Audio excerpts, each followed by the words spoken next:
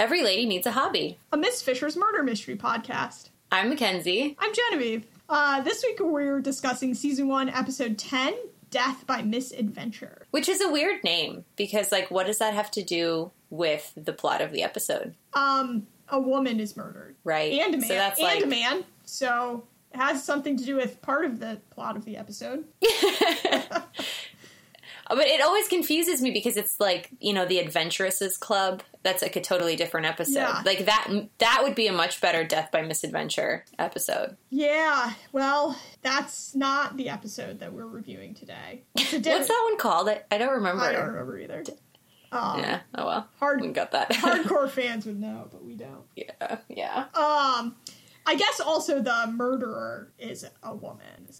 So maybe she's the misadventure, but she doesn't seem super adventurous. So none of what happens in this episode seems like an adventure. None of it. Yeah, overall it's like really sort of dark and sad, and everything about it is rather heartbreaking. So you might even say gruesome. Mm-hmm. Anyways, well, that probably answers the question of what you thought of this episode overall. But well, I actually really like this one. I mean, there's not really like enough sexual tension for me. In fact, there seems to be like none, unless I missed something. But I like that it's got a lot of Dr. Mack in it, and I think that the murder, like, I just like the murder in this one. It seems more realistic than like some of the other ones. Well, I mean, it's not very realistic, but I'd say the first murder is realistic. The second murder is a little bit of a stretch.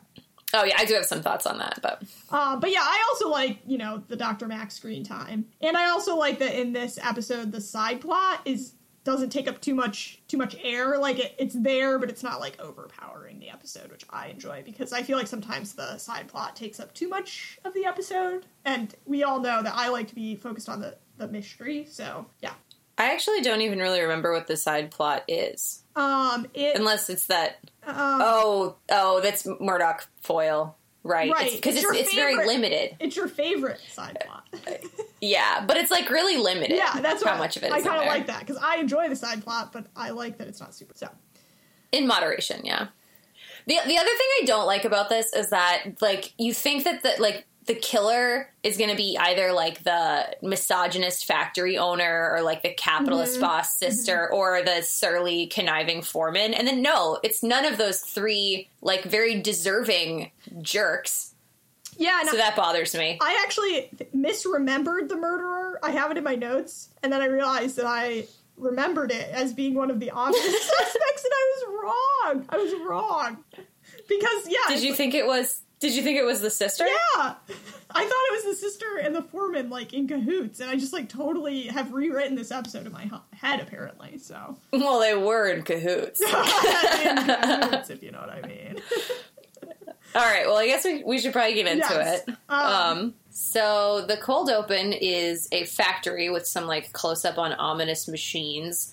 And we witness a woman engaged in a fight with an unseen person, and then that person throws her into one of the machines, and it is so gross. Yeah, it's...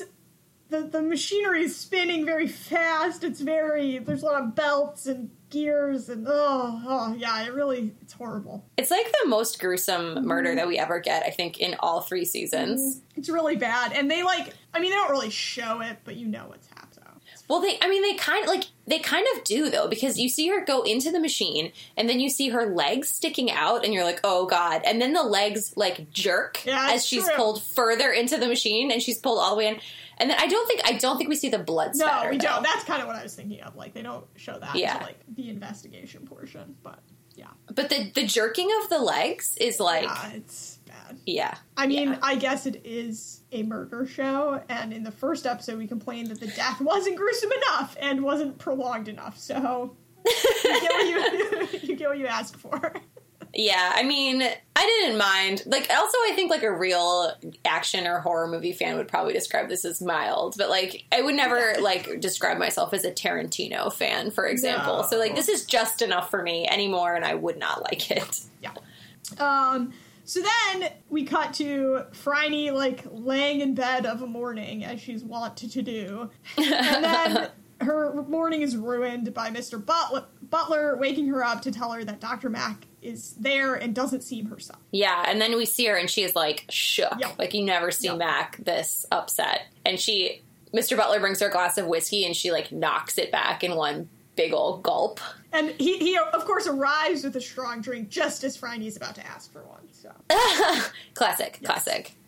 And so she's come to tell Phryne about this accident. And she very artfully dodges the question of whether or not she knew the girl. I don't know if you noticed that, Yes, but yeah. Phryne's like, did you know her? And she's like, I was called to the scene. Yeah. And she thinks it's a murder. She doesn't think it was an accident. Yeah. And the woman's name was Daisy Miller, the murder victim. Daisy, right. And we never really see her, I guess. Well, I guess in the cold open. Yeah, we see her face in the cold open. She also, Max says that Gaskin and his foreman were skulking around. Suspicious. They do seem to do a lot of skulking. That's kind of like the foreman's main job description is skulking, it seems like. It's like Yeah, nobody likes a foreman. skulking and other duties as assigned. Beatings. Intimidation. So then Mac and Miss Fisher go off to the factory, and Mac tells Miss Fisher to pretend to be her nurse, which she never adopts this pretense. She's also like Wearing this, like, powder blue coat with a white fringe. And Mac is like, well, if anyone asks, you're my nurse. And it's like, no. Oh my God. No. So we also find out that Mac goes to the hospital regularly to treat the owner, Gaskin, who gets injections for what I have in my notes is his very black heart. Yeah. Oh, yeah. And Dr. Mac seems to know all the ladies in the factory pretty well, so. Mm-hmm. Yeah. She's not. And Gaskin obviously, like, hates Mac, and he just, like, wants these two meddling women to get out of there as soon as possible. That and seems to be the factory owner, dock owner default in this show. Yeah, I think it might be sort of a 1920s default. Yeah. Like, most men probably were just like, don't meddle in my business. Yeah.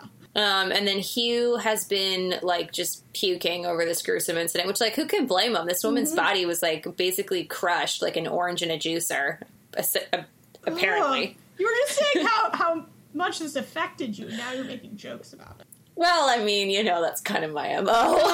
Yes, yeah. But so the point is that Hugh is not investigating thoroughly because he's too grossed out, and so he just signs off on an accident. And also, so then Phryne runs into Mr. Gaskin, who of course knows Prudence because he's on the hospital board. So, and he seems to be perfectly satisfied with Hugh's investigations. And Phryne is not convinced. So yeah. Oh, also I have in my notes that in this scene, the coat that you mentioned is really, like, beautiful, and it looks a lot like the wrap that you wore on Halloween. Oh, a little bit. I mean, the wrap does not involve any fringe or fur. So but yeah, it is. The wrap was bought, to be part of a costume. So. Well, it's sort of like I don't know what the word is, like an embossed velvet, where there are, like, patterns in the velvet. Yeah. Yep. Similar. Yep. All right. So next we're off to the station. Wait. First, Phryne finds a clue. We don't have our gong, but maybe we can add the noise in later. Oh, right. Yes. She finds a clue. Because she touches the blood on the railing, and according to the official report that Hugh has signed off on at Mr. Gaskin's behest, she came into work at 8 a.m. and turned on the machine and got her hair caught in the cogs. But the blood is dry, so not enough time has elapsed for the timing correct, according to the report that Mr. Gaskin is supplying. So, Phryne is very suspicious. Right. So she runs to the police station, of course. So she's off to see Jack, and as usual, Jack thinks, like, it's got to be the simplest explanation, but Miss Fisher tells him about the blood evidence that she found, and that's kind of the whole scene, I think. Yeah, and Jack seems interested because he's like, well, why did it take them so long to call the police if this, what's going on here? So I think Miss Fisher's evidence has convinced Jack that perhaps the report is not as straightforward as it seems. And it never is. What if that was just the end of the episode? It's like, oh, well, it was an accident. Yeah. Well, looks like, don't need your services after all. And then Phryne just She slipped in some grease. Yeah. So then it's back to the factory, where Miss Fisher returns with Jack and Hugh, and Gaskin is just, like, really annoyed about everything. Like, he's annoyed about his sister Joyce telling him what to do, and he's annoyed about being questioned by Miss Fisher. So Jack kicks her out of the office where they're talking to him, providing her with a convenient snooping opportunity. Oh, yeah. I'm sure that was not his intention. He also refers to Joyce, his sister, as his assistant, and you can just tell that it rankles so much with her. That woman is just, like, basically a ball of contained rage, I think. Oh, yeah. She's like, assistant? Bitch, I run this place. And then so Ted Colgan, the foreman, is the one who found the body. And again, Gaskin is like, work starts at 8. So sticking to his story about it being an accident at him. Indeed. And Colgan is also the person who catches Miss Fisher as she just randomly pulls a small camera out of her bag and starts taking pictures of the blood spatter, which I've never seen her with a camera before. Could it be a new skill of the week? Well, so I thought that we were about to go into, like, delve into the shaky field of blood spatter analysis, which I, like, recently read this, like, long form article about how it's just complete bullshit and how, like, it's like so overused, and the people who do it have minimal qualifications, and it has resulted in like many wrongful convictions. But that's not really what happens, so I'm glad. No, have you watched The Staircase on Netflix? It's like a true crime. No, I haven't gotten all the way through it because I don't know, it wasn't my favorite. But the whole thing in that is it's a true story. This crime writer gets, like, his wife dies from falling down the stairs, and there's like basically the trial hinges on this blood spatter analysis, and it's like in the documentary, it's like showing the trial, and it's like really confusing, and it's like basically both sides are saying that the blood spatters corroborates their story. So yeah, the good news is in this episode they're not actually using the trajectories, it's just the dryness of the blood, which I think probably is pretty solid science. Yeah. Well, and also what she notices when she takes the pictures is that the safety guard doesn't have any blood on it, indicating that it, like, wasn't there at the time of the accident. Right, and which seems like, Mrs. Gaskin, you know, that's reasonable. Mrs. Gaskin had said, oh, there's guards in the machines for safety, so it must have been removed. Like, she was trying to blame the workers, like, you know, they took it off to make it their jobs easier at their own peril. Which is stupid. And then also, before Phryne pulls out the camera and everything, Joyce, back in the office, Joyce is acting concerned about Mr. Gaskin's heart because he didn't get his injection, which comes to play later. Right, yes. And so then, I also like that Miss Fisher does a total nice lady routine when Colgan catches her taking the photos, and he's like 100% not fooled. Yeah, not at all fooled. He's like, oh, I've been warned about you. Which, like, I mean, I think we need a like one of those YouTube compilations that's just like Phryne's bluff getting called so hard. Like, it's like every other episode. She's like, I'm just a woman alone, just a friendly investigator. Oh, and then these dudes are like, oh no, get out. I'll note that she didn't say she was Dr. Mac's nurse. She didn't try to pull that off. Nope. So then it's back to the station where Jack now agrees that the death is suspicious, but he tells Miss Fisher to stay out of it because Gaskin says she can't come back to the factory. And wants her charged with trespass. Trespass? And Phryne says, how can it be trespass when I arrived with the police? So then back at Miss Fisher's house, she is forcing a suddenly very squeamish Mac to look at the photographs of the blood, which demonstrate that the safety guards weren't in place. Yeah, there's no blood on the safety guard. Yeah, and Mac says that the girls reported they were forced to work without them for speed. And also the dead girl, Daisy, had told Mac that she was gathering evidence that Gaskin was up to something illegal. Mm-hmm. And then Mac says she'll gather some more, she'll try to find some more info on that when she goes back to give Gaskin his injection. But a better idea is to get Dot a new assignment and build her skill set as an investigator. So, time for a new assignment for Dot. Undercover Dot. We don't get a lot of that. I mean, there was the first episode and now there's this. I can't think of any other examples of Undercover Dot. Undercover Dot sounds like a great spinoff, though. Yeah, too bad we're not getting that. Getting Miss Fisher's modern murder mysteries, which I'm sure will be great. Yeah, I mean, I'm pretty excited about that, too. I just feel like we have several more spinoffs that we have mentioned that also need to get produced. Because yeah, I mean, yeah. I don't think there can be too many Miss Fisher spinoffs for my liking. Anyways. No. And give me the Dr. Mac medical drama that I deserve. Dr. Mac medical drama, Undercover Dot, and then also Phryne and Camellia doing, like, martial arts together. This is my list so far of needed spinoffs. Oh my gosh. Okay, so then Dot shows up for her job interview, and she tells, like, a sob story about how she needs a job because her mom's sick or something.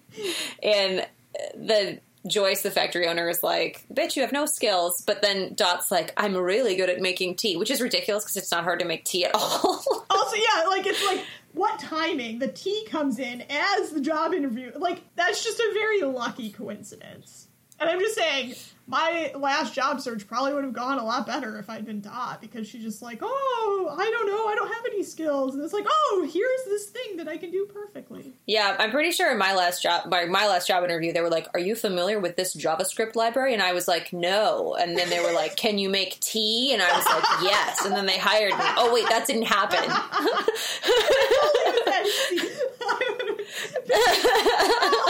No, I don't, I don't have any grant writing experience, but I do know how to make tea. Well, so it does work for Dot, and we find out she's going to be working with Hetty, who seems like kind of a weirdo, and like also doesn't want to gossip with Dot. Even though we know she gossips. Yeah, and we know every tea lady gossips. Come on, I mean, like the tea lady thing. Yeah. I guess. So then they serve tea to the guest.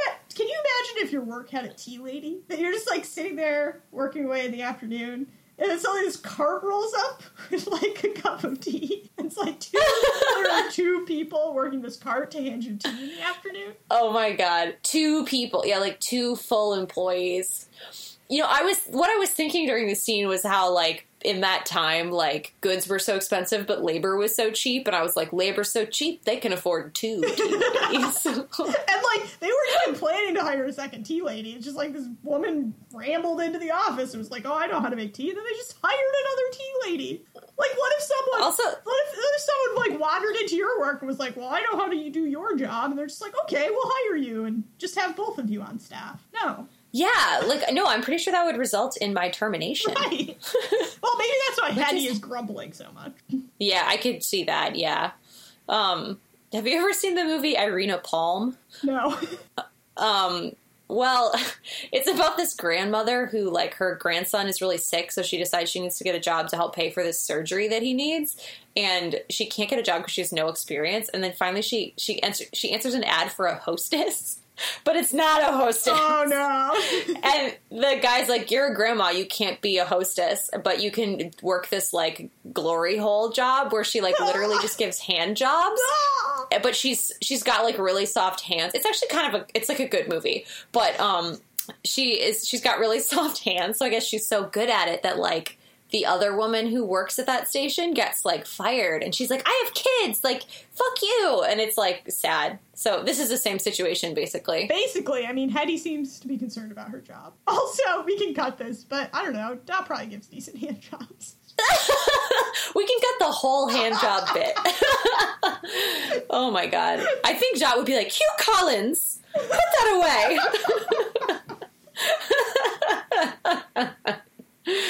Oh, man. So Dot, despite Hetty saying that she's not a gossip, Dot tries to gossip with her and asks her about Mr. Gaskin, and she says, oh, he's not very nice, and then scolds Dot again for asking for gossip. Yeah. And then, you know what I noticed during the tea serving scene is that, well, so first Dot notices the book that Joyce, the sister, is trying to hide, so it's a clue. No. And then there's, like, a weird moment where Dot serves the tea to Mr. Gaskin, and he's like, who made this tea? And then he's like, it's so good. And then there's a weird exchange of looks between Hetty and Gaskin. Like, I don't know if you noticed this, but they have sort of, like, they sort of smile at each other, and Hetty looks sort of like, ooh. And I was thinking, like, oh, these two are having an affair. But it's just never followed up. I think it's just, like, bad acting. No, because Gaskin, like, gave her, this is why she had so much access to the factories, because, like, he kind of had her be his eyes and ears. So I don't think they're not having an affair, but, like, she's his, like, woman on the floor. Yeah. But why does she give him that weird flirtatious look? Also, like, what was Hetty doing? Sorry, we can, like, cut half of this about the tea ladies, but, like, what was she doing to the tea? Again, it's not hard to make tea. What was she doing to the tea? I guess maybe because it was a large quantity, but, like, I mean, when you're scaling up, you just have to measure, you know? Maybe she was over-steeping it or not putting enough in or something, but, like, I mean, really? I don't know. Anyways. So then we go back to Miss Fisher's house, where Dot fills her in on the day's work, and Miss Fisher immediately is like, could you steal this important book? And I'm picturing myself, like, sneaking into the CEO's office and taking some papers, and, like, fuck no. Also, like, how did she know? Like, oh, I guess because Mrs. Gaskin, like, hastily hides it when Dot walks in. Like, oh, you should knock next time. But, like, it's very convenient that turned out to be a pivotal clue in the murder. And isn't it always, listeners? Isn't it always? And then Aunt P shows up and, like, what could it be for? Could it be scolding? Of course. Is she here to scold? Oh, she's so good at scolding. She's so good at it. She's a professional. But in this case, I think it is actually a little bit more of a warning. Yeah. She just wants to tell Miss Fisher that Gaskin is a big donor to the hospital, and he knows about Mac's unusual preference for women. Although she's not one to share gossip. Huh? Nope. The listeners can't see the face I am making. But. Oh, yeah. And then also, yeah, she's been giving unchristian advice to the factory girls, which sounds like family planning to me. Family planning? Yes. And so he knows about this, and he will report it to the board if Miss Fisher does not keep her nose out of this. Also, I love that Prudence refers to Mr. Gaskin as a member of the manufacturing class who's trying to buy status. But she obviously wants his money for the hospital, so... Yes. And then also, I mean, bless Aunt P, she says what Mac does behind closed doors is between her and her maker, so... Which I'm not sure is truly kind, but, you know. I mean, for its time. You know, for its time. Yeah, but it's not that whole thing, like, I'm not judging you, but God's definitely judging you. Which, Yeah. Yeah. Anyways. So then, back at the factory, Dot punches her card and notices a suspicious exchange between the foreman, Colgan, and another worker. And then we also get a lot more scary machine close-ups. And I think also, I mean, I want to note that I knew from the first moment that Miss Fisher suggested that Dot go undercover at the factory that there would be a moment where Dot is, like, dangling over the maws of a machine that's just threatening to fucking grind her up and, you know, just juice her, basically. See, this is why Undercover Dot would be a great spinoff, because every time Dot goes undercover, like, there's just that moment of drama where it's like, is she going to just get eaten by a machine or butchered with a bunch of rusty tools? Like, so then I think back at the house we have Sess and Bert discussing the situation. Well, they're joking about taking Dot to work and how they had to drop her off around the corner because a real, like, worker, you know, real working class woman would be dropped off in a taxi. Right, yes. And then Sess hopes that she's not in trouble, you know, which she definitely is, so yeah, she's good nose on that one, Sess. Definitely a dangerous situation. Yeah. But I also, like, I mean, I at first was concerned that Miss Fisher was sort of using Dot and putting her in a risky situation, but then I thought about it some more and I was like, no, what Miss Fisher is doing is trusting Dot's judgment. Yeah. And, you know, I think that's fine. So yeah, she's building her skill set as an investigator. It's like when your boss gives you a really challenging project that maybe you're not quite sure if you can pull off, but you know you're going to do it, and then when you pull it off, you get a promotion. Yeah, and I mean, Miss Fisher goes undercover too in different episodes, so it's like, you know, it's not like she's having Dot do something that she wouldn't do herself. Oh no! I think it's like Dot was the woman for the job, so she got sent in. Yeah. And then Bert and Sess share many significant glances as they give Miss Fisher the mail, which seems to have come extremely early in the day, I want to note.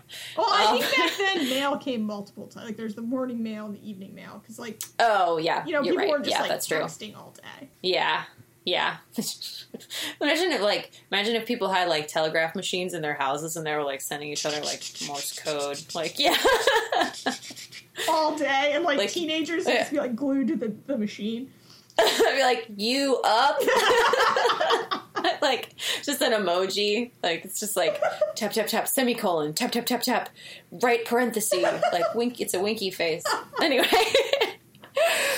Yeah, so they are very suspicious of the mail because Miss Fisher has a letter from the county jail. And eerie music plays, so you know something is up. Could it be a random side plot? I think it is.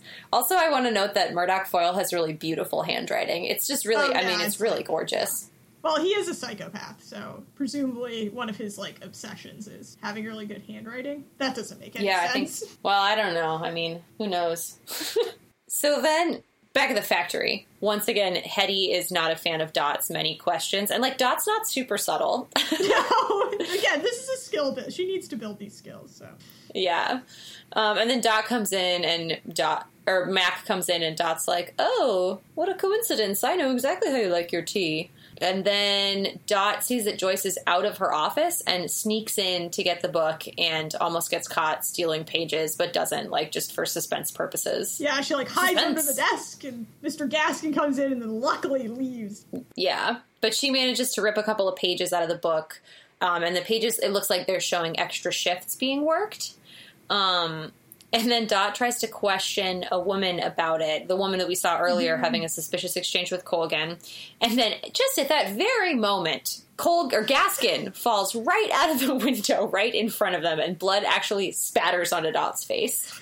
Of course, because, of course, Dot witnesses the second murder. Yep. And she also notices that Colgan and Joyce are in the window, like right above where Gaskin has fallen out. Dun dun! So they were like, dun-dun. Yeah, they were like there. Yeah, I don't have much else to say about that scene. Yep, he's dead. Straightforward. He's dead now. Done. Dead as a doornail. And then back at the house, Miss Fisher's reading the letter from Foyle in her bedroom, and she's wearing a beautiful beaded blouse. But I hate the jacket. The jacket is ugly. What is the jacket? It's floral. What? She's wearing the black. I think she also wears this in the cafe scene in Murder in Montparnasse. It's got this beaded yoke, and it actually has these weird, like, baggy sleeves that I don't like, but the beading is beautiful. Yeah, but the jacket is ugly. And then, we find out blah, blah, blah. Who cares? Foyle has info for Miss Fisher. He wants to make a deal. And she gets interrupted by a call from Dot at the factory.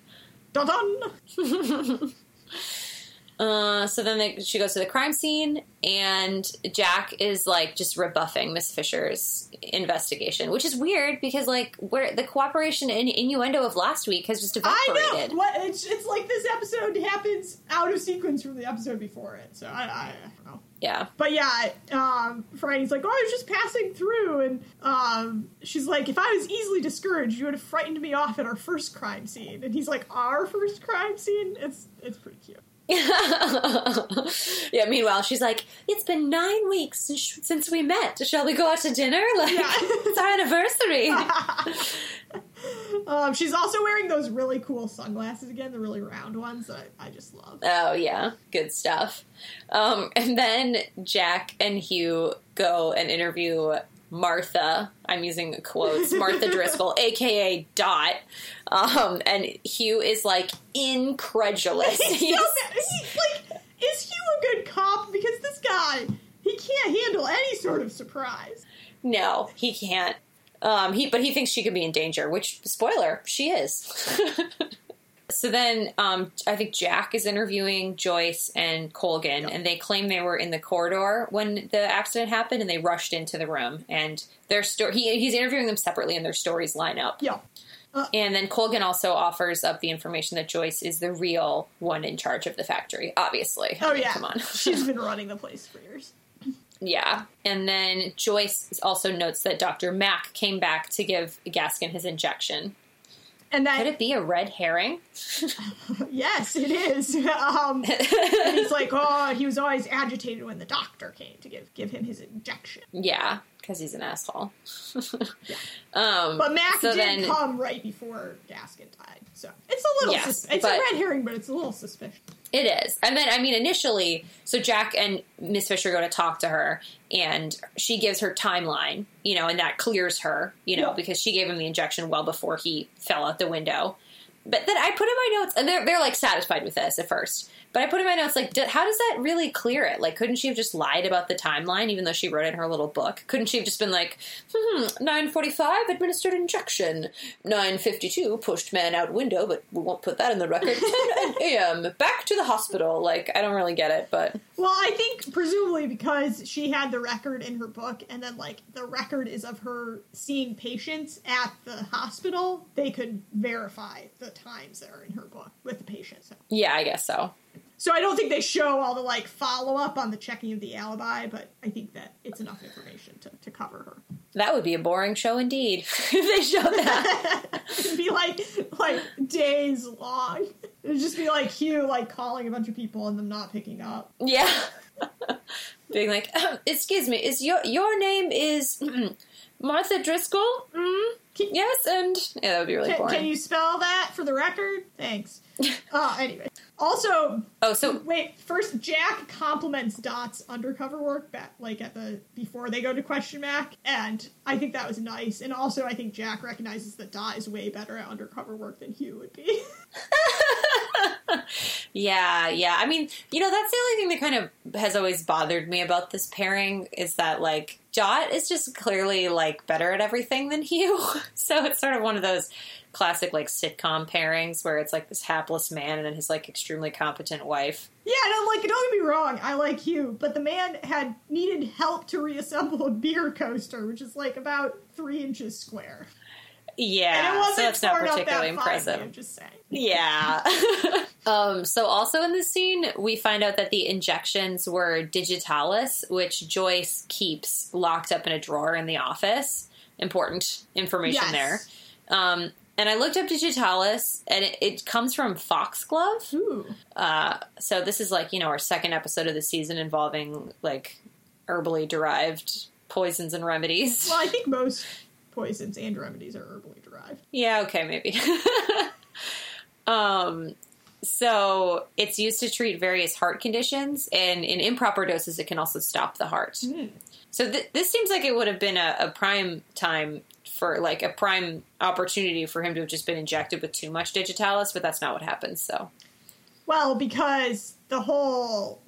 Mac would have noticed, exactly, I guess. Exactly. It hinged on Mac just doing the injection like normal, but it's still killing him. Yeah. Also, in your research, isn't digitalis still, like, the main component in a lot of, like, heart medicine? Yeah, it's still used. Yeah. Because I feel like I've heard of it before. So then they go out for a smoke break, which is weird because Mac's a doctor, but I guess they didn't know smoking was bad back then. I think they might have known. I don't know. But also, do you notice that Miss Fisher never smokes? And neither does Jack? I also don't think Mac smokes that much, but, like, Lee's had She's had a rough day. Yeah. And they discuss the letter from Murdoch Foyle, and Mac's like, don't fuck with that asshole. He's just toying with you. But Friday really wants to know the truth about what happened to Janie, which is what Foyle is sort of dangling in front of her. Yep. So that's the end of that scene. And then back at the house, Dot has got her feet soaking, which is cute. And the commie cabbies are lamenting the plight of the worker. As usual. Yeah. And Dot's not ready to leave the factory yet, even though she just witnessed this brutal murder, because she wants to solve the case. So then she's relating the details to Miss Fisher, and they theorize that maybe Gaskin found out about the extra shifts, and that's why Colgan and Joyce killed him. So then they decide they need to investigate this. So a late-night trip to the factory is just penciled into everyone's calendars at this point. Oh, yeah. And then this, Aunt Pete is back this time for a real scold. I also have in my notes. Also, going back to the secret night shifts, so I think they find Daisy in the book, so she was working secret night. Yeah, she was in the book, that's right. So they confirm that that's the connection. Yep. And then Aunt Pete is very upset that Dr. Mac was arrested in front of everyone at the hospital. And she describes Jack as that dour inspector. It's so great. Which is like, I mean, yeah, he kind of is. That dour inspector you're so fond of. Yeah, she is pretty fond of them. So then it turns out that Gaskin was injected with bleach, which is what caused him to have a heart attack, and he was dead before he even hit the pavement. Which, like, I mean, doesn't it take you kind of a while to die from a heart attack? Like, it's not immediate, but, I mean, I say this every episode. Yeah, again, the deaths all happen with great rapidity, which perhaps not very accurate, but I don't know, though. If you got bleach injected into, like, major arteries, that might kill you pretty quickly. Yeah, although, I mean, they show a clip of the injection happening, and she's giving it to him right in the butt. Yeah, it's like the main, it's just, like, right to the bloodstream. Isn't that, like, the muscle, though, when you get it in the butt? Oh, maybe. I don't know a lot about injections. But then Miss Fisher in this scene really goes to bat for Dr. Mack, and she reveals the extra shift ledger to Jack that Dot has stolen. And that Joyce had the key to the drawer with the digitalis. Yes. So then the next scene is our late night rendezvous at the factory. And I have to admit, I have no idea what's going on with this, so I hope you do. I was like, this is confusing. So, like, Colgan's accepting a delivery, and Miss Fisher goes in to see what this delivery is, while Bert distracts Colgan by pretending to be a drunk. Yeah, well, it's confusing about that. You described exactly what happens in the scene. Yeah, but, like, I just don't understand, like, what is the nature of, like, what makes this late-night delivery shady? Oh, well, nothing. So I also have this written down, was this necessary? Presumably the boxes were whatever was being made in the factory, which they were. It was just, like, pipe fittings in the box. Yeah. It's, like, cool. I guess it confirms that they were, like, having extra shifts to like, produce things that they were selling on the sly. Yeah, that's true.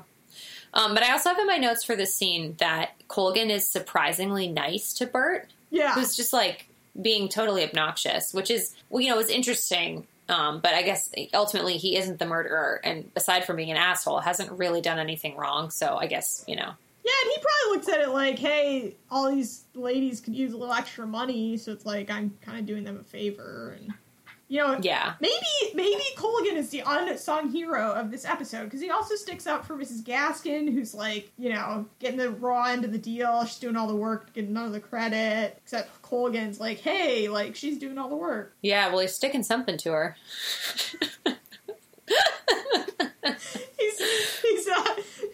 He's working on a few more pipes in those pipe fitting. Oh, yeah. I mean, she's working overtime. All right. This is our second episode in a row with an illicit office romance. Yeah. Rob and I were just ranting about this the other day. How come in TV shows, like, everyone is always cheating on each other? It's like every TV show, this is a part of the plot. It really irritates me. It's true. Because I'm like, it's like, yeah, people cheat on each other in real life, but, like, this is all the time in TV shows. Like, every TV show. Yeah, I think about that, too, because, like, in real life, when someone cheats on you, like, all your friends would be like, dump them immediately, unforgivable, like, that's unforgivable. Yeah. But then in TV, it's often, like, a sympathetic portrayal, and you're like, okay, well, this is a double standard. My theory is that it's all, like, a lot of, probably, this is not the case with Ms. Fisher, but in a lot of cases it's, like, really rich, powerful Hollywood people that are, like, trying to justify their own actions and their own bad behavior. Yeah, it could be. Anyways. I mean, also, like, it's just a really easy baked-in conflict, like, because I think in real life, people just meet, and they like each other, and they go on dates, and then everything's fine, and then they just, like, get married, and then they're happy, like... Yeah, but that's real and there's Yeah, there's no conflict there, but if you invent, like, infidelity, then that's more interesting, so... Which is why it's kind of nice in Miss Fisher that, like, she's very much, like, she has liaisons, but it's not infidelity, because it's, like... And with Jack, who's married, like, they never cross that line while he's still married. Yeah, that's true. But you know what? It also makes a lot of sense in a murder mystery scenario, because it's something that people would lie about. Oh, yeah. It's like... It's all the time in murder mysteries, it's a plot. Yeah. Because, people are lying about it, and it's often, like, sort of a red herring, because people are lying about it to hide their indiscretions, and it kind of casts blame on them for the murder, so it's a very convenient plot device. Yeah, exactly. All right, so then in the next scene, Miss Fisher's in her bedroom, and she notices that Mr. B has retrieved her crumpled note from foil and placed it on her vanity, which is stupid, really, except for you get a close-up of all her fancy perfume bottles on her vanity. Also, it's a little creepy because you don't find out right away that Mr. Butler did it, so it's almost like, I don't know, it's like a little creepy, like, did foil come in? Yeah. And then he comes in in his pajamas and reveals that it was him. And then I think it's kind of weird that he's in her bedroom in his pajamas, and I had this whole, like, alternate universe fantasy, well, not really fantasy, but like daydream, where these two would have like a passionate affair where they talk about their where they talk about their dead loved ones, because he's like, oh, well, I miss Mrs. Butler too, just like you miss your Janie. And then I picture them just like, I don't know, having like just real tender moments. And I know it's ridiculous, but that's just what it made me think of. And I don't want to read this fan fiction, to be clear. Don't write it, but I'm horrified. I just like can't even imagine that. Okay, but observe, Mr. B is a giving and generous man who seems to anticipate everyone's needs. So what does that say to you? Well, he'd be a good lover, but I'm just saying the pairing is like, no. Yeah, no. But, I mean... Also, I think he's in his heart. He's true to Mrs. Butler, always. Yeah, but I think, like, I mean, you know, happiness for Mr. Butler. Like, you don't have to be a widower forever. You don't think he's happy? I think he finds a lot of satisfaction in his work. Yeah, but he could also find a lot of satisfaction by getting laid. So, maybe in the movie he'll have a love interest, but I doubt it. I don't think so. I think he really likes his job. He's really good at it. He's in a, like, it's, like, interesting. He's sort of taken Dot under his wing, and he, like, gives her advice and helps her along, and, you know, on how to blackmail her priest and all of that. And I just think it's, like, you know, he finds a lot of satisfaction in his life, and I don't think he's looking for love. But maybe I'm wrong. Sometimes love finds you right when you're not looking for it. Oh, I'm so disturbed. Okay, I mean, he was standing there in her bedroom in his pajamas, and they shared a tender moment, okay? What, it was a tender moment. To share a tender moment without it? I'm just saying. I don't want it to happen. Please don't write the fanfiction, listeners. Or do, and send me the link, and I'll still be horrified. Goodness. You're shameless. Shameless. But please, let's make it a teen rated. You know, I don't want the details. Anyway. What's the point of fanfiction if you don't have the details? Well, I mean, I think I've read more fanfiction than you. You definitely read more fanfiction than me. And more than just this particular fandom. Yeah. Anyway, see you on Archive of Our Own, listeners.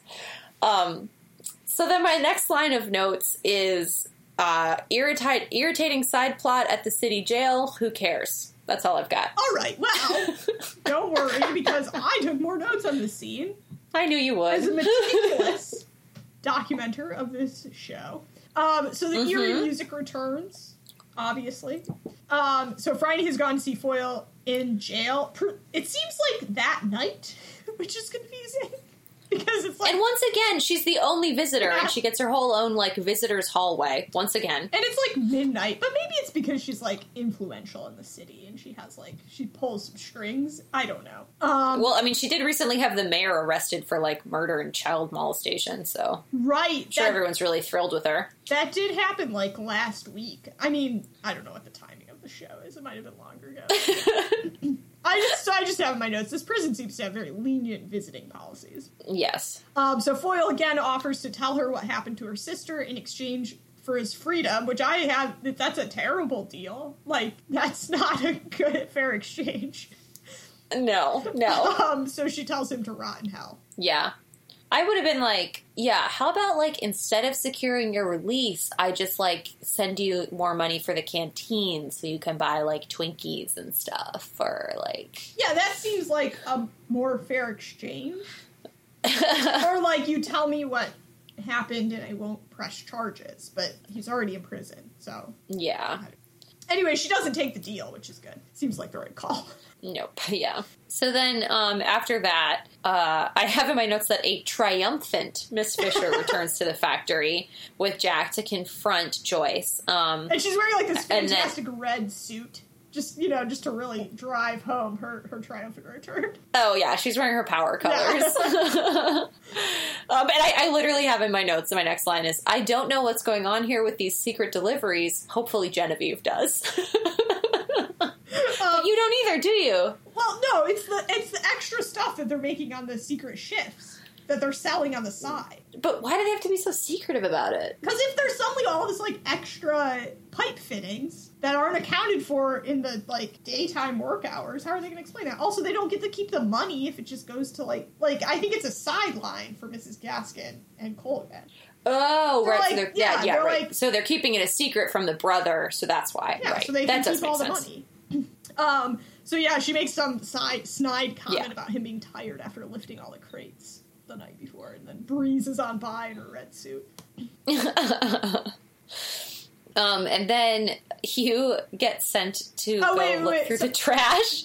Yeah, sorry, before that, so Jack also asks Mrs. Gaskin about the deliveries, and she just, like, blames it all on Colgan and says he'll be reprimanded. And then Phryne kind of, like, challenges her about the sideline, like, hey, lady, you're in on this too. And then Jack produces the ledger to be like, boom, and I have proof. Yeah. All right. I skipped all that important information. So then Phryne finds a clue in the waste basket. Dong! A clue! I'm done. And it's bleach spots, so then Hugh is sent to go look for the bleach. Right.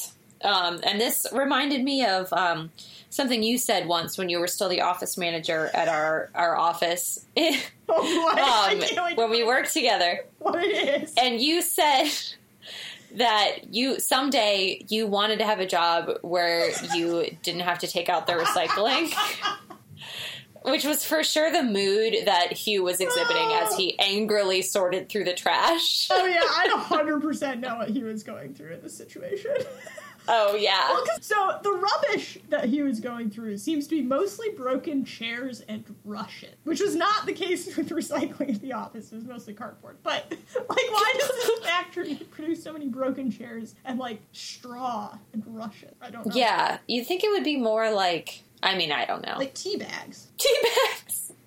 Well, and so then Dot comes out, like, to say hello, or maybe she's throwing something away, I think. Yeah, I think she's throwing something away. Oh, okay. And Hugh, once again, tries to blow her cover. Yes, so he's still angry. And Hetty is like, is he bothering you? And then she insults him, which is pretty funny. And Dot's like, you bitch.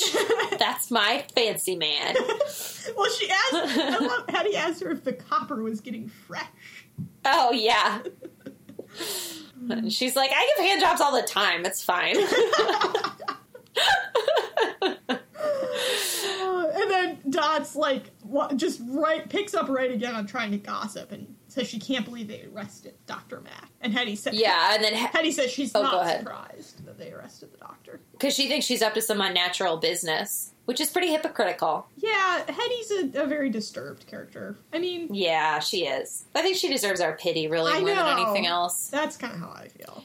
So also, then Dot tells Hetty to go to the police, and she does. Yeah, and also, this is where Hetty tells Dot that Mr. Gaskin had asked her to keep an eye on the place. So, that's why... Oh, right, yep. I didn't write that down. Yep. Anyways, and then she goes to the cops. And we find out from that Mac was advising the women on family planning, which, I mean, hilarious how shocking that was, apparently, at the time, because now it's, like, literally taught to middle schoolers. Well, in some states, I was not taught that in middle school. Yeah. You weren't? Oh, no. You had abstinence sex ed? Abstinence-only sex ed. Oof. So Mac was advising the women on family planning. She arranged an abortion for one of them. Shocking. And she was doing unnatural things with Daisy, the murder victim. Shocking. All right, Hetty. Let's not throw stones. Yeah. People who live in unnatural houses shouldn't throw stones. Although Hetty is literally trying to frame Dr. Mack for murders that she committed at this point, so. Yeah, that's true. Yeah. And I also want to be clear that I do not consider this to be unnatural behavior. I'm just joking. It's very unnatural. Yeah. You know, in the Bible, it's Adam and Eve, not Adam and Steve, so. What about Eve and Genevieve? That's just rhyming Eve with Eve. Yeah, that doesn't count as a rhyme. I can't think of a name that Adam rhymes and with Eve. Steve don't rhyme, so you need a name that rhymes with Adam. Yeah, I don't have one. Madam and Eve. Madam and Eve! Oh my god. Alright, we've had some wine. I'm completely sober. Alright, yeah. So, Phryne goes to talk to Mac, and she realizes that the reason perhaps Mac is not treating this like, in a clinical doctor sense is that she loved Daisy, and the heartbreak continues. Yeah, slow on the uptake. God. I mean, obviously. Yeah, come on, Friday, you're supposed to be like best friends. Well, you didn't. Anyways. It reminds me of Four Weddings and a Funeral, where when the one character dies and then everyone suddenly realizes he was dating the other guy the entire time. And they were like, oh, we all thought we were just, destined to be single forever, but it turns out these guys were in love with each other. And it's like, you're best friends. Duh. How didn't you notice that? Such a quintessentially, 90s thing to happen. Well, this was the 20s, so I guess it's even more. Yeah, and I mean, it's not like Miss Fisher didn't know that Mac preferred women. Right. I guess she just didn't know about this. I think Frider's just in, crime-solving mode, so she's like, we're, and Mac was the attending doctor, so, she's gonna help me solve this case. It was just, so much in that mode that she wasn't. Yeah, she's like a bloodhound. Yeah. And then Hugh is still in the rubbish bin somehow. It's like... Oh my god, me too! I have Hugh is still going through the trash. Presumably hours later! This is a man that needed assistance reassembling a beer coaster. He literally fell asleep because it took him so long to assemble the beer coaster. So I guess it should surprise us. He's still sifting in the rubbish. like a raccoon. But he finds the vial. So, yes. Victory for Hugh. So, his hard work paid off. Yep, and it turns out there was a second hole in the vial, which is where the bleach was injected, and Mac didn't notice because she was distracted by Gaskin's hysterics. So this is a lesson, don't act hysterical when you're being attended by a doctor because they might miss a poisoning attempt and you would die. For sure. For sure, yeah. I mean, that's literally, I've been in the same situation and I calmed down and the doctor was like, wait, this medication has been tampered with. This bottle is full of bleach. It's not a flu shot at all.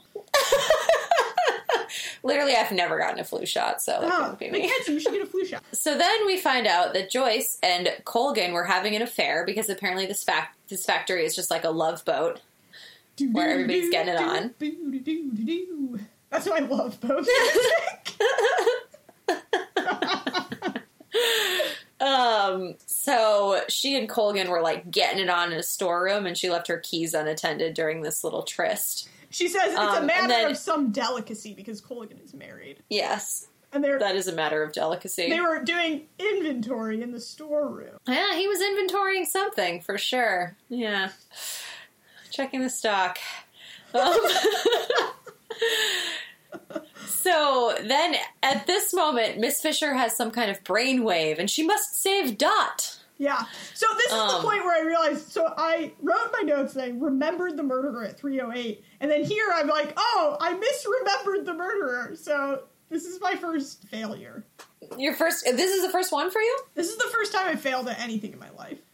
Well, that's true, yeah. Stuff. So then Dot notices in Hetty's locker that she has some letters addressed to Dearest Daisy, which is a real sensitive thing to just have sitting at the top of your work locker, which isn't very secure. Can you imagine? No, she literally just showed Dot how to break into the lockers. Yeah, it's can you imagine if you're you're going into your gym locker and the mean other 7th grade girls are standing nearby and there's just a huge book right at the top of your locker and written right on it is most secret diary, do not read, and it's just sitting there you're fucking asking for it. You gotta keep this stuff concealed. I think Hetty, because Gaskin had given her special privileges, I think she thought she was sort of I don't know, she's safe. Untouchable. Yeah. Well, Dot, in a very clever undercover Dot move, scams her into telling her how to open the lock without a key, which was very smart. Mm-hmm. And Dot then she steals the letters. Is very smart. She's a smart lady, yeah. So she steals the letters and she reads them. And, weirdly, she doesn't even go somewhere private, the bathroom. She just, reads them, in the yard. Okay, so maybe she's not that smart. Yeah. And so, then, of course, she gets caught, obviously. And... this is the moment we all knew was coming where Dot is hanging over the works of a terrifying machine. So we also, going back to what is actually in the letters. So they're between Daisy and Hetty about a love relationship. But then at the end of them, Daisy has broken things off. So Hetty's really and it's oh, I can't go on with this. This isn't right. And so Daisy breaks things off, which is key to Hetty's motive for the murder. Yeah. But it's weird that Daisy like, and presumably she's breaking it off with Hetty because she thinks it's wrong what they're doing because it's gay. Mm-hmm. But it's kind of implied that she breaks it off because she's interested in Dr. Mack. No, I think that happened later. I think, well, anyways, we can discuss this in my murder recap, but that's why Hetty frames Dr. Mack for the other murder. Right, yeah. Anyways. So then Hetty like, chases Miss Fisher around the factory. Not Miss Fisher. Oh, yeah, sorry. Hetty chases Dot around the factory. And, it's like a very, The Shining moment where she's crazed and it's terrifying. And then Miss Fisher shows up to come to her rescue, and she uses an axe to hit the just, apparently exposed electrical workings and gets shot across the room. And I was like, why didn't she just pull the lever? There's a giant lever right there. But I guess it's she couldn't be sure that would... But would chucking at, an axe at this random box, is that a more surefire way to turn off the machine than just pulling the lever? Unclear. But I like the way she shoots across the room. Do you think that's a stunt double or a doll that they launched from a cannon? Definitely the cannon. Also, there's an important moment here where, all the, 95% of the sexual tension of the episode is just zipped up into this, 10-second moment where Jack yells Phryne twice as he fears for her life. And he only says Phryne when he's really concerned. Mm-hmm. Because usually it's Miss Fisher. Mm-hmm. But then he doesn't even go to check on her. She's just I'm fine. And he's like, okay, I guess so. Again, this episode could have happened, at the beginning of the season. It's they were building. Last episode was whoo. And then this episode's done. No sex. Yeah. Well, it's coming up fast. I don't remember what the next episode is, but we've got 3 left, and one of them is pretty steamy. Sure. I think that's 12. So then, murder solved. A penitent Aunt P reinstates Mac to the hospital and then eats some humble pie. It's so funny. Yeah, the pie scene is great. Also, Prudence is wearing a fantastic dress with dandelions on it. Oh, I missed that. Fluffy dandelions. It's really cool. Oh, that sounds great. Yeah. So then Jack comes by, and I guess this is the remaining 5% of the sexual tension. But they talk about the foil letter, and they have some, lingering glances as she, asks for his advice, and he's like, I know you'll do the right thing, and then she burns the letter and decides she's not going to act on it. Yeah. Well, and, there is a little bit of tension, and she's, asking for his help, which is, not her style, normally, but, mm-hmm. Clearly this thing with foil has her rattled, and she, wants Jack's help, and then they, get kind of very close together, and then he's like, well, you never listened to me anyways. And it's what to do. And then she burns the letter, and I have in all caps in my notes, but no kiss ensued. Yeah. So we thought maybe they were going to kiss, and then they didn't. And I also thought that I was hoping that this was the end of this plot forever. And when I first watched this episode, and boy, was I wrong. The Murdoch foil plot, not the Jack and Phryne plot, which is my favorite for all time.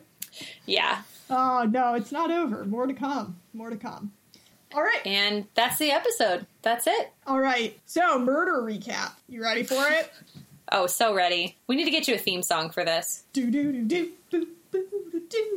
All right. So, Hetty and Daisy, tea lady, woman from the beginning, they had a relationship, a romantic relationship, but then Daisy cut things off because she wasn't comfortable with it. But then Mac comes along with her family planning and unnatural ways, and they start a fling. And Hetty is understandably pretty upset about it, because that's pretty shitty. And then, since she knows everything about the factory, because Gaskin has kind of given her special privileges, she knows about the extra shifts, and so she sneaks in while Daisy is working one, and removes the safety guard and pushes her into the machine. So Gaskin wants to cover it up, because Gaskin doesn't want to take responsibility for the machines being unsafe, and Joyce doesn't want the extra shifts to come to light. So when Phryne starts sniffing around the murder, Hetty poisons Gaskin to frame Mac and presumably turn attention away from Daisy's death. So Colgan and Joyce are running extra shifts and having an affair, but this doesn't really have anything to do with a murder besides the murder happening during one of the extras. And I think, so murder number 1, believable. Murder number 2, I mean, where is Hetty getting a needle to inject this bleach into this vial? How does she know that he's getting these injections? How does she know that bleach is going to cause him to have a heart attack? It's very suspicious to me. And, if you're looking for, a poison that doesn't leave, visible evidence or anything, bleach is not a great one. I mean, but maybe that's evidence of her incompetence. Well, yeah, I mean, I think she knew everything about the factory, so she knew that Joyce had the key to the... Because, like, she's the tea lady, so she's everywhere, and, like, I think she just knew everything that was going on, so she knew that Joyce had the key, and so she knew where it was kept, and so she took it and put the bleach in the bottle, and I don't know. But yeah, second murder, less believable, for sure. Yeah. Okay, so what did you have as your best outfit? Prudence's dress at the end. It's just great. You'll have to look back at it. It's pretty great. I think maybe I'm picturing a dandelion print, and I think she may wear that in more than one episode. I think so. I'm kind of remembering it. Yeah. Well, I had Mac's impeccably tailored suit, and she wears different ascots throughout the episode, and so I love that. Very stylish lady. Yeah. Worst outfit? I had Joyce's beige shirt. She just, like, wears a shirt that's really wrong for her coloring. Oh, yeah, she does. Yeah. I had the floral jacket that Franny wears throughout the episode with the beaded blouse. Yeah. Best week. I had Dot. She gets a cool assignment, does a really good job, gets some, like, compliments for it. Gets to, like, throw Hugh off a little bit. Yeah. Also, like, do you think that, like, livens up their non-existent sex life, that they're having this, like, strangers, like, moment, you know, where he's like, Martha Driscoll, tea lady, and she's like, mysterious constable. I feel like it's not doing it for Hugh. He is really alarmed and not like, how amusing. He's like, blah, what are you doing? Yeah, but she's a dangerous lady now. I mean, that's pretty hot. I don't know if that's what does it for Hugh. I don't know. Yeah, probably not. Well, I also had Dot. She's living her best life in this episode, for sure. Oh, yeah. Worst week. Dr. Mac, obviously. Yeah, lover murdered, accused of murder. Bad week. But I also put honorable mention Hugh. No one listens to him, especially not his girlfriend, and he has to go through the trash for what seems to be hours of trash sifting. Oh, just the worst. New skill. I put blood spatter forensic pathologist. Oh, I put but she isn't really. I put photography. That's a better one, yeah. Also, do we see her take photos in other episodes? Never again. We never see her take another photo. Just too bad. It's a really cool little camera. And you know that if Miss Fisher were alive in 2018, she would be the friend that makes everyone take selfies. She'd be like, okay, everybody get together.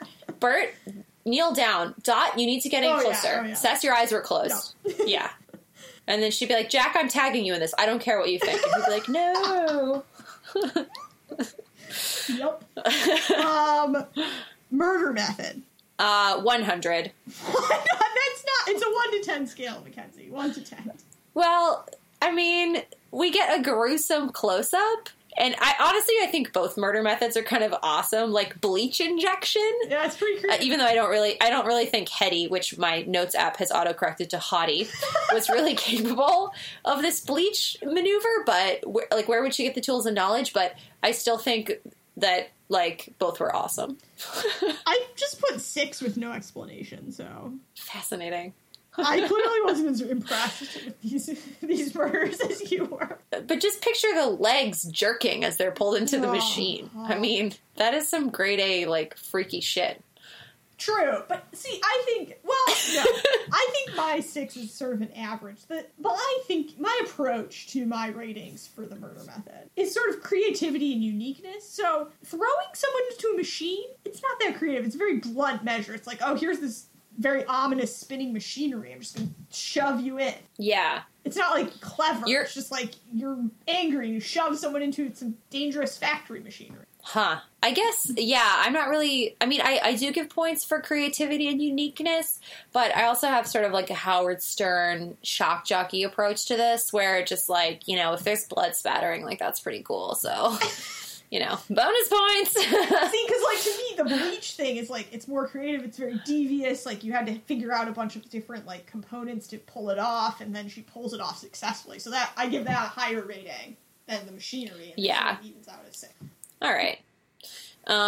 Okay. Sexual tension? I had 5, which I feel like you're probably going to disagree with. But they get really close at the end. They almost kiss, and there's some, bickering throughout, and...